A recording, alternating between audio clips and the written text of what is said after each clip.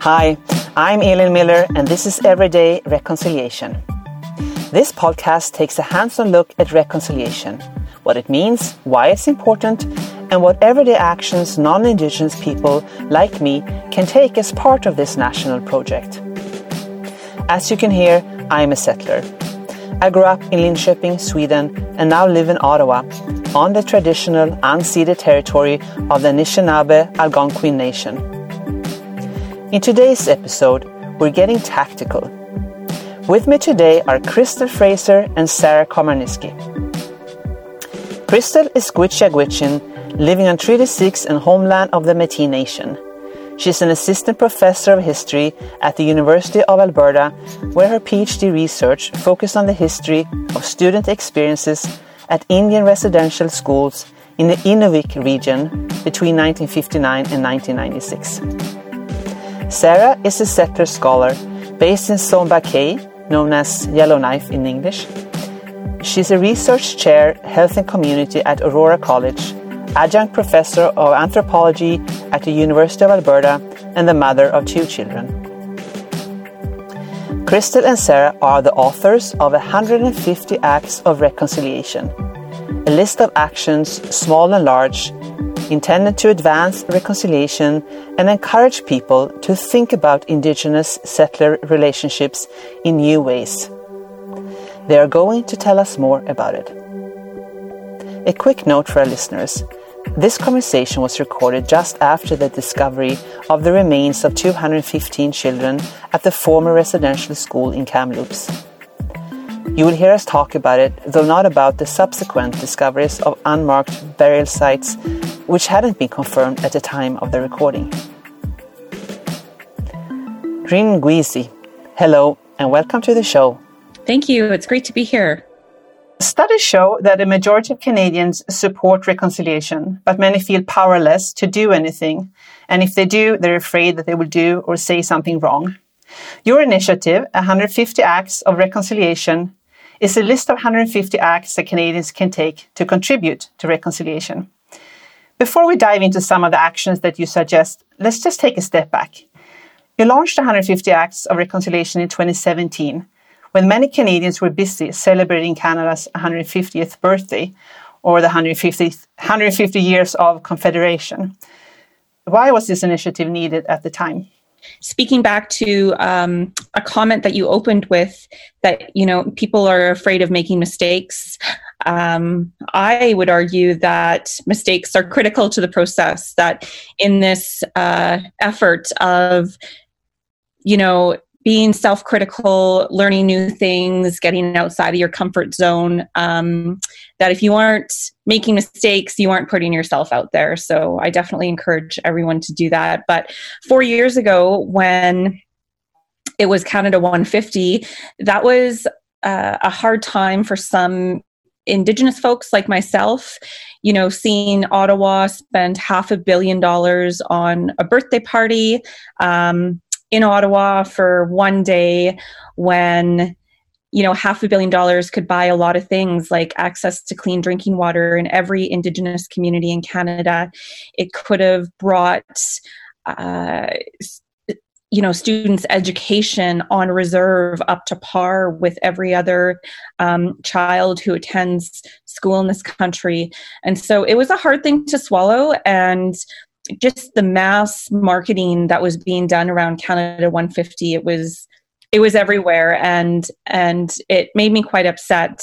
And so I thought, what's really a constructive way to be dealing with these feelings on an everyday basis? Because the whole year was Canada 150. It wasn't necessarily going anywhere. And that's when I started jotting things down about what settler folks and my friends and colleagues and family could be doing in order to advance reconciliation in this country. And that's where I looped Sara in as a partnership, and the project just basically took off from there. Mm-hmm. And I can't remember. I don't even remember now, Crystal. I think you probably texted me and were like, hey, I have an idea. Are you in? And I was like, yes, because you usually have great ideas, and I'm happy to participate. And I think both of us we met. We were both working at the University of Alberta. Well, Crystal was a student there in history, and I was also in the history department. And we were both in our ways studying like different arms of the colonial apparatus and all the harm that was done. And it she proposed this idea for Canada 150 to kind of, cut the like overwhelming celebratory mood at the time. And I think, we were joking that there was like Canada 150 ketchup and Band-Aids, of like the mood was just so intensely nationalistic, even though, this was after, only 2 years after the release of the final report of the Truth and Reconciliation Commission. And there had not been much movement on that. And so we were joining, like, I guess, a wave of discontent with those 150th anniversary of Confederation celebrations. And So you decided to take action instead of, in sort of a way of addressing those troubling feelings, maybe feeling offended. And it looked like, basically we got together. We both had young daughters at the time. And so we got together at each other's houses and collaborated on a Google Doc. And Crystal, as she said, she started initially jotting some ideas down. So we started with those and then just brainstormed like what kinds of things could people do. And we really wanted to keep it on action. So beyond, like, it couldn't be, or we didn't want it to be a whole list of things that, someone would be asked to read. I mean, surely that's in there. And I think all Canadians, there's things that all Canadians should read, but we tried to cue it to action. So things that people should do with others, do with their family. Mm-hmm. Yeah, that's why I find this list so great, that it's so action oriented, and it's really things that most Canadians can do.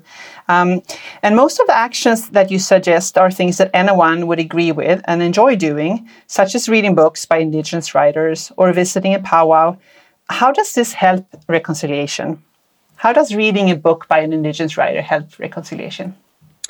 Yeah, I will say that there are various definitions of reconciliation in this country, and it's my belief that particularly with the news out of Kamloops about the 215 children 13 days ago now, we are launched into maybe step 2 of reconciliation in this country, or a new era of reconciliation.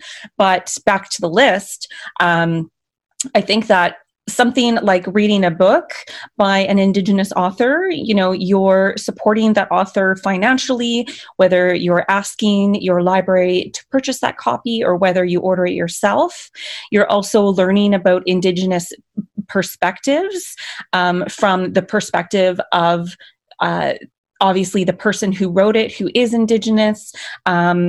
Maybe that book will be circulated among your friends. Maybe it is something that you could share with a child or a neighbor. And so reconciliation is really about relationships. It is about supporting each other and trying to learn where each of us come from in a better way. Mm-hmm. So support and learn and understand better. One of the things about this list that I wanted to point to is that, we have also the calls to action from the Truth and Reconciliation Commission, and later, were developed the calls to justice from the Missing and Murdered Indigenous Women and Girls inquiry. But those are often targeted at the level of government or, institutions, that kind of thing. And these are things that we really wanted to highlight, that this is ongoing work for individuals to do every day. And settler Canadians, especially, we're the ones who are responsible for educating ourselves, on these topics and sharing that out with others. And I think, reading books by Indigenous authors is a good one, because that's something that really literally anyone can do, but can shift their mindset. And as Crystal said, have ripple effects out from the individual. So we're in this together. It's all our responsibility, and we can all contribute. You included some actions that I think that non-Indigenous Canadians may find a bit provocative, or they may be a little uncomfortable reading it. So Act number 19, for example, about consider your position as a settler Canadian. And you both, Sara, you call yourself a settler, and Crystal, you use the word. So what does that mean, and what does that imply to call someone a settler Canadian? Well, it's interesting because this word settler has really come up in a lot of conversations. Sometimes folks are uncomfortable with it, but, it's really a word that the first peoples who came here and their families, they used that word to describe themselves. And so this word settler was not something that Indigenous people invented. It wasn't something that, was controversial. It was literally, the settlers who arrived in this country called themselves settlers. And in order to identify as a settler Canadian or to be a settler, you're acknowledging that, yes, I am not Indigenous. I am a guest on this land, even though my history here might span many generations. And I mean, certainly, Sara, I don't think that we use that concept at all to be provocative or to be controversial. We mostly had accepted it as a term that was probably, in my perspective, the most accurate and honestly, probably the most respectful. Yeah, I agree. And I don't actually know what else I would call myself. I mean, my family background, my family were Ukrainian settlers, but I'm not Ukrainian. So in order to understand myself in relationship to this work, it's really the term that makes the most sense. So that's not provocative. We did have items that we didn't include on the list because we didn't want to be too provocative. And I can't really remember what those are, but I just remember we were oh, we can't put that in kind of thing. I think potentially more provocative and harder to do for people could be asking to really reflect on how your livelihood, your life, all of the things that you have as a settler, how it's built on a foundation of Indigenous dispossession, of colonization and all of that. That, again, maybe because of the work that we do, I am not sure I find it provocative, but I think for someone, maybe coming to this list, just finding out about all of this, and I don't know where they would have been living, but let's say they're just finding out, they may find that really challenging to do. And I think, that's part of this list too, is it includes things that literally anyone can start with, but the hope is that the learning, by putting yourself into these actions, by reaching out, by educating yourself, by engaging with Indigenous peoples locally, and learning how to live in a good way in the places where you are, that that learning never stops. It's kind of a lifetime process. And we've talked before about how this list is for others as much as it is ourselves. And even myself, I'm speaking to you from Chief Dry Geese Territory, Yellowknives Dene Territory in the Northwest Territories. And moving here is starting the list all over again. A part of the list is making yourself uncomfortable, and not everyone is going to be ready to do that at the same time. And so I'm coming to you from Edmonton, Treaty 6, homeland of the Métis Nation. And in particular, here we are grappling with the oil industry and the tar sands. And so let's say a particular person who is maybe connected to that industry, who wants to better understand reconciliation, looks at the list and decides to think about how they're connected to land. And all of a sudden, it comes to light, and they really discover that many of the agreements in Treaty 6 have not been upheld, and realizing how you perhaps perpetuate those inequities through a job that you go to every single day. That can be really something challenging both professionally and personally. And so when you ask yourself these hard questions, they often ripple throughout various areas of your life. It's not just contained to, your job or your work or your family. It's kind of a rethinking of your identity, really. And we totally respect that, not everyone is going to be ready for this right now, but particularly given the deaths uncovered in Kamloops, given these new and fresh calls for an apology by the Catholic Church, if you aren't willing to do this work now, and you're interested in reconciliation, honestly, you might kind of be left behind in the conversation. Yeah, it's interesting how some of these acts really make you think. And there was Act number 61, for example, about finding out if an Indigenous people was forced to move out of your area before you moved there. And it made me think about my house and my garden, and should I give up my house then, or move into the garage, or vice versa. But I understand it's just really important to think about these issues, to wrap your mind around them, and to understand, in order to better relate, and also in order to understand all the challenges that Indigenous people face today. Another action that you suggested is to buy Indigenous artwork. And I have purchased some prints and jewelry myself, and I love them. I love wearing my beaded earrings. But sometimes I worry that I overdo it. When I wear my mucklucks and beaded earrings together, for example, and maybe even put on my sealskin bracelet. How do you feel, Crystal, when you see a settler or a white person wearing traditional Indigenous items?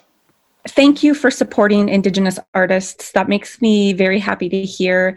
And I guess from my perspective, when I see someone wearing these items, it's not my first tendency to pass judgments. I've been very open about my identity as a Gwich'in woman. However, I'm also white passing. And so a lot of times you can't visibly tell if someone is Indigenous or not. And as long as those items aren't being appropriated in a certain way, as long as they're respectful. For instance, you mentioned you're wearing a sealskin bracelet. That's beautiful. Now, if we were at a concert and you were wearing a headdress, I would definitely judge you on that, because that is a totally inappropriate thing to do. And so I would honestly encourage you to wear these items. I don't think there is overdoing it. And I mean, especially your status as a settler Canadian, these are really opportunities for somebody to have a conversation with you, like, oh, where did you get that? That's really beautiful. And that's when you can take a moment to position yourself and let them know, who you are and your thoughts around this whole process. And then also, tell them who the artist is, give that name drop. And so maybe they'll go and look for them online and find an item for themselves. So it doesn't make me guilty of cultural appropriation? I don't think so. I mean, there's lots of big conversations around cultural appropriation. Now, if you were creating these items yourself and quote unquote borrowing designs from Indigenous artists, that would be a separate conversation. But by supporting Indigenous artists in a respectful way and wearing these items, that is not appropriation. Okay, even mixing items from different groups, Métis, Inuit, First Nations artwork. No, I mean, Sara, maybe you have something to say about this, but I think that it really reflects the diversity of artwork in this country. I agree with Crystal, and I think there's good resources out there too for learning about cultural appropriation. And I think wearing and showing appreciation for somebody's art is okay. I often wear beautiful earrings made here in the Northwest Territories and get comments on those, and I'm happy to share who I purchased them from. And so I think it's all about that line about who's benefiting from the creation of this product, and is it is it a sacred item, like a really ceremonial item? Like those should never be worn except for in ceremony is my understanding. But items made for sale, as I understand it, are for sharing and for enjoyment for everyone. I know the reactions to the 150 acts have been mostly positive or very positive, but have you also received some backlash? Well, this is interesting because, often Crystal's been the media spokesperson for the project. When the project launched, we were lucky to have some good media coverage of the list and of our work. And for me, as the settler co-author of the list, I've gotten really positive feedback on it, exclusively positive feedback. I haven't gotten any negative comments myself to my email or anything like that. However, I know it hasn't been that way for Crystal, and I'm not sure. Yeah. This is in part why Indigenous folks don't really feel safe on certain social media platforms or even, talking on TV and stuff, because from my perspective, the topic of reconciliation is fairly happy. It's kind of like, let's be friends, let's better understand each other. But certainly after the media interviews on this project almost 4 years ago, they were nasty emails, like a death threat related to this project. I've had those threats from other projects as well. Inappropriate photo bombing over Facebook, mean tweets on Twitter. And you basically just learn how to look after yourself, learn, your boundaries and cultivate your networks. And, for sure, this has happened again in the past week because I've been in the media a number of times. And it just kind of goes to show you that, there's still a lot of discontent in this country, regarding the death of the children. Somebody asked me, what do you want? Compensation? And I thought, like, that's kind of a hostile way to start a conversation first. But second, like, no, I want to be able to speak my language fluently without spending hours and hours every week learning. I want to be able to, educate my daughter in our traditional moontime menstrual customs. Like, I want all of this stuff to come naturally to me. I don't want to have to go out and seek that information and knowledge because a part of it has been lost because of colonialism. Mm-hmm. And so these spaces are not always friendly, not always welcoming. And, I have to say, like, I'm a historian now. I work at a university, and my expectation as a student, which was totally naive, is that, academics are smart people, which, I mean, they are not super smarter than the rest of the world, but they hold these positions. And I had the assumption that, that universities did better. And it took me not a long time to learn that these conversations at a university level, at an institutional level, are just as hard, if not harder, than with the general public. I'm sorry to hear this. Sara, you're not Indigenous while Crystal is.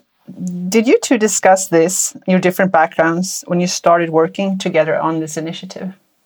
Well, it's a big part of why, I'm assuming, and I've heard Crystal talk about this before, but, why she invited me in on this project. And I think it was about, working together to come up with this list, both from our own backgrounds, our own histories, our own positionalities, to propose like a list of things that people should do.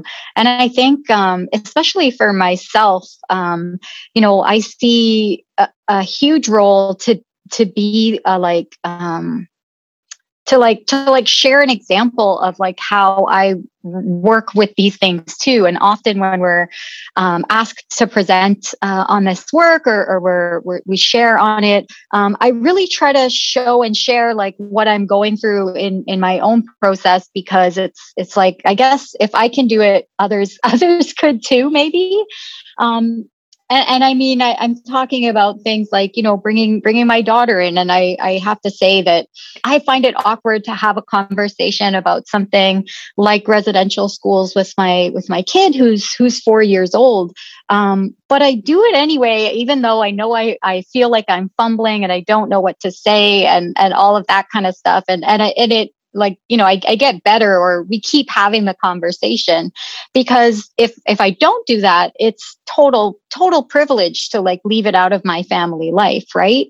And so I try as much as possible to share that kind of, I mean, I feel uncomfortable with that. I can like reflect on why I would feel uncomfortable like about that, and find that it's a place of privilege that's kind of allowing me to feel that way, and push through that to have really hard conversations with my kid about children her own age who were sent away to school and were never able to see their families again. Same thing with talking through, what it means to really think about your own family history in a context of colonialism as a settler. And instead of like going for the glorified kind of Ukrainian settler narrative where we came, we farmed, we prospered, unsettling that a lot more and looking for like, how did that happen? Like, how did Ukrainians and Indigenous peoples become so separate? Where did the racism come from that many people in small town Alberta have towards Indigenous peoples? Like, what has been my own family's role in all of this? And getting to that actually is probably a life's work. But for my part as a settler, that's the example I try to set, and Shirley comes into this list in the sense of, I'm talking to my people about what I think you should do too. So the last question, what are the top 3 things that you would like to see non-Indigenous Canadians do to contribute to reconciliation? That is a really hard and great question. I mean, first of all, I would like to see every Canadian take up 150 acts of reconciliation and,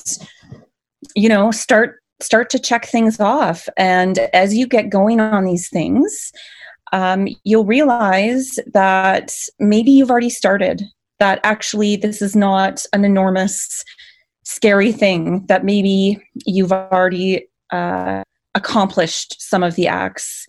If you're starting brand new, that's okay. Don't worry. We have a checklist for you. We continue to engage with a hashtag on social media, 150 acts. And so reach out. There are other people who are going through this alongside you.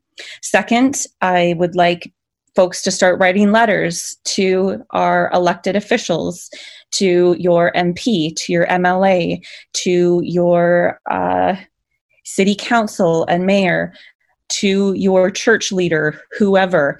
What are you doing to implement the 94 calls to action? Scholars Eva Jewell and Ian Mosby in 2019, they calculated how many of the 94 calls to action we've completed, and it was 8. And Mr. Jagmeet Singh in the news last week said that we are now up to 12. That is still falling way, way short of where we need to be.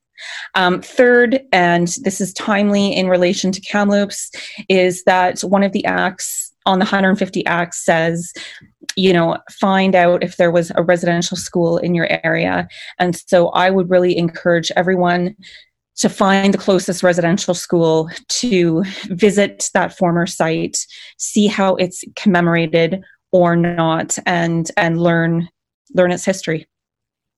Thank you. That's great advice. And Sara? Yeah, it's funny and not super surprising. There's some overlap with Crystal. Obviously, we did work together on this, but I guess my main thing is educate yourself. And I think the 150 Acts of Reconciliation can really help you help settlers to help non-Indigenous people to figure out how to do that. To start educating yourself, and surely, like, I would start with the TRC report, at the very least, the executive summary and the calls to action, and memoirs by residential school survivors would be great for everyone to get a start with, given the present moment after the discovery of the graves at the Kamloops school. Again, the second thing is hold your elected officials to account. Like Crystal, I'd love to see people writing letters, encouraging elected officials at all levels of government to implement finally all of the calls to action from the TRC, to work on a good action plan for the missing and murdered, for justice for missing and murdered Indigenous women and girls, and other calls to action that are already out there, ready, waiting to be implemented. So hold those elected officials to account, and share what you're learning. So we've said before in presentations that, as you're working through this, and share what you're learning with your family, your friends, your community, your coworkers. Take those opportunities, like, yeah, you won't feel like an expert. And like I described, fumbling through, explaining to my daughter what's going on and why it matters, but do it anyway, share it out and have the conversation. And I guess the last thing, and it all kind of fits in, and I'm kind of paraphrasing Crystal here, in all of that, like, now that now that you've learned, and now that we all know about these the children, for example, found in Kamloops, what will you do about it? And that's kind of the question that continues to motivate me in doing this 150 Acts work. It's interesting that you say that, Sara, because it reminds me of that phrase that knowledge is power. And that is so true, but what's the point if you aren't going to do anything about it? And so, yes, it's good to know these things. But when Indigenous peoples in this country, what is now called Canada, still face so many inequities across the span in healthcare, in housing, in education, in economy, now that we know all of these things, what are we going to do about it? Mm-hmm. Well, that's a good question. I think our listeners should start with visiting activehistory.ca and read the full list of the 150 Acts of Reconciliation. Thank you so much for joining me today. Masi, thank you. It's been a pleasure. Thank you for your interest. Masi cho. Thank you again to Crystal Fraser and Sara Komarnisky for joining us to talk about this project. 150 Acts is an amazing resource for all of us sharing the land here in Canada. Go to activehistory.ca, read the 150 Acts of Reconciliation, and pick one that you want to realize. And share what you're learning. If you read a book by an Indigenous author that you like, recommend it to a friend. If you learn a few words in an Indigenous language, use them. And when it's someone's birthday, consider buying the gift from an Indigenous company or artist. I just ordered a pair of earrings for a friend from a young, talented Cree beater, 14-year-old Cameron, who happens to be a friend of my daughter. And talk to your kids about residential schools and why children die there. It can be difficult, I know, but there are lots of age-appropriate resources available online. On Canada Day this year, I selected a couple of short documentaries available for free on the National Film Board website and watched them with my kids. Hearing directly from survivors in those films gave us something to reflect on together, and it made it easier for me to find the right words. And most of all, share the 150 Acts. Share them with your friends, with neighbors, with colleagues, and on social media. And that's all for this episode. Tune in next time when we'll be talking to Michael McLeod, Member of Parliament for the Northwest Territories, about being Indigenous on Parliament Hill. Everyday Reconciliation is brought to you by Rio Tinto in Canada 2020. The show is edited by Aaron Reynolds and produced by me, Elin Miller, along with Carolyn Smith and Aisha Jarrah. The artwork was designed by Sylvie Levier and the music was produced by Maris Miller.